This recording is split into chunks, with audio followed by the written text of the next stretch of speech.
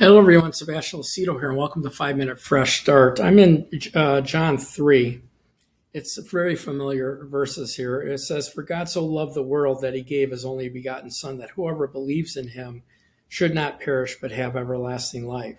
For God did not send his Son into the world to condemn the world, but that the world through him might be saved." And so it goes on to say, "He who believes in him is not condemned, but he who does not believe is condemned already, because he has not believed in the name of the only begotten Son of God." And so here, this is very familiar to us. I mean, it should be. There's several truths here, though, in these few verses that have been modified, interpreted wrong. False doctrines have been built, and has caused many, frankly, to end up in hell, not knowing the truth. The Bible says here that God so loved the world. He loved fallen humanity as a whole. What it doesn't say is that he loved every person in the world. It says he loved the world. He loved fallen humanity so much that he gave Jesus. And Jesus was sent and came to provide a path or a door back to God. Notice it says that God so loved the world, he sent his begotten Son into the world to bring everlasting life, to bring a change in the condemnation and the guilt that was on us. And so the Bible says, that Jesus, when he came, provided this door that any human being, whosoever of the humanity, the fallen humanity, whosoever would have an opportunity to receive grace, mercy, and salvation of God. A door was open. That door brings us to a new relationship. It makes us a new creation. It gives us a new spirit. We are righteous or in right standing in the eyes of God. It brings a new eternity with God and each other in heaven. But here's what it says, and this is a major issue that the modern church culture has not presented. We all start, every single one of us, we all start destined for hell. Otherwise, there wouldn't be a need for salvation, right? We all start destined for hell. Otherwise, Jesus wouldn't have to come and pay a very big price. The scripture says, if you read it here, it says that we're condemned already. Those that don't believe, the scripture says, are condemned already. Verse 36 says the wrath of God and the judgment of God is on the lost, that when their heart stops, they immediately go to hell. And that's the thing that we miss.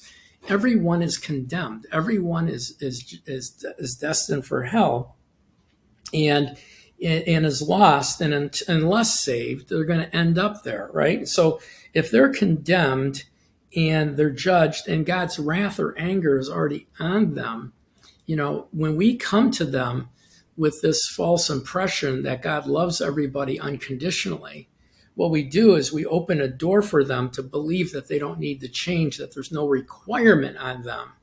And so when you look at John 16, I have it in John 16, verse 26 says, "In that day, after the death, burial, and resurrection, you will ask in my name, and I do not say to you that I shall pray for the Father for you. For the Father himself loves you." Why does he love you? Because you have loved me and have believed that I've come out from God. By giving the world the idea that God loves them as they are, or will accept them on their terms without a demand to change, we do them a disservice, and we leave them in a realm where they have false expectations.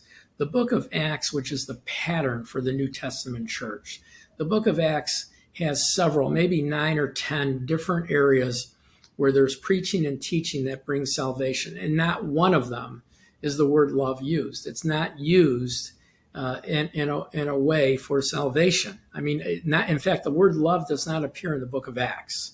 The word beloved, speaking about a person, is, but the word love doesn't appear there. And it's not in the book of Acts, but every single time it's believe and repent, or believe and realize you're wrong and turn your direction, turn around. The Bible says, for all have sinned and come short of the glory of God. We still sin. I mean, we as believers still sin, but the idea is that we grow in truth, we have faith in truth, we live truth, so we begin to sin less. Amen. And so, we can't just tell people that God loves them and say a prayer and that's it. There's requirements that need to be done. So here in John 3:16, we learned a very important truth. Thank you for watching today. Thank you for being a part of our broadcast. Please share this with family and friends. Help us grow our ministry. We're remote, so you help us by expanding our ministry. Please pray about becoming a partner. All of our ministry resources, workbooks and DVDs, are all free. They're all available to anyone who just attaches with us. We'll send you the physical book, or you can download it. You just have to connect with us, and it's all paid for by our partners.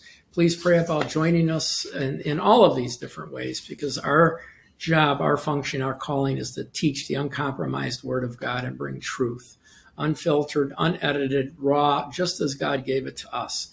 God bless you and have a great, great day.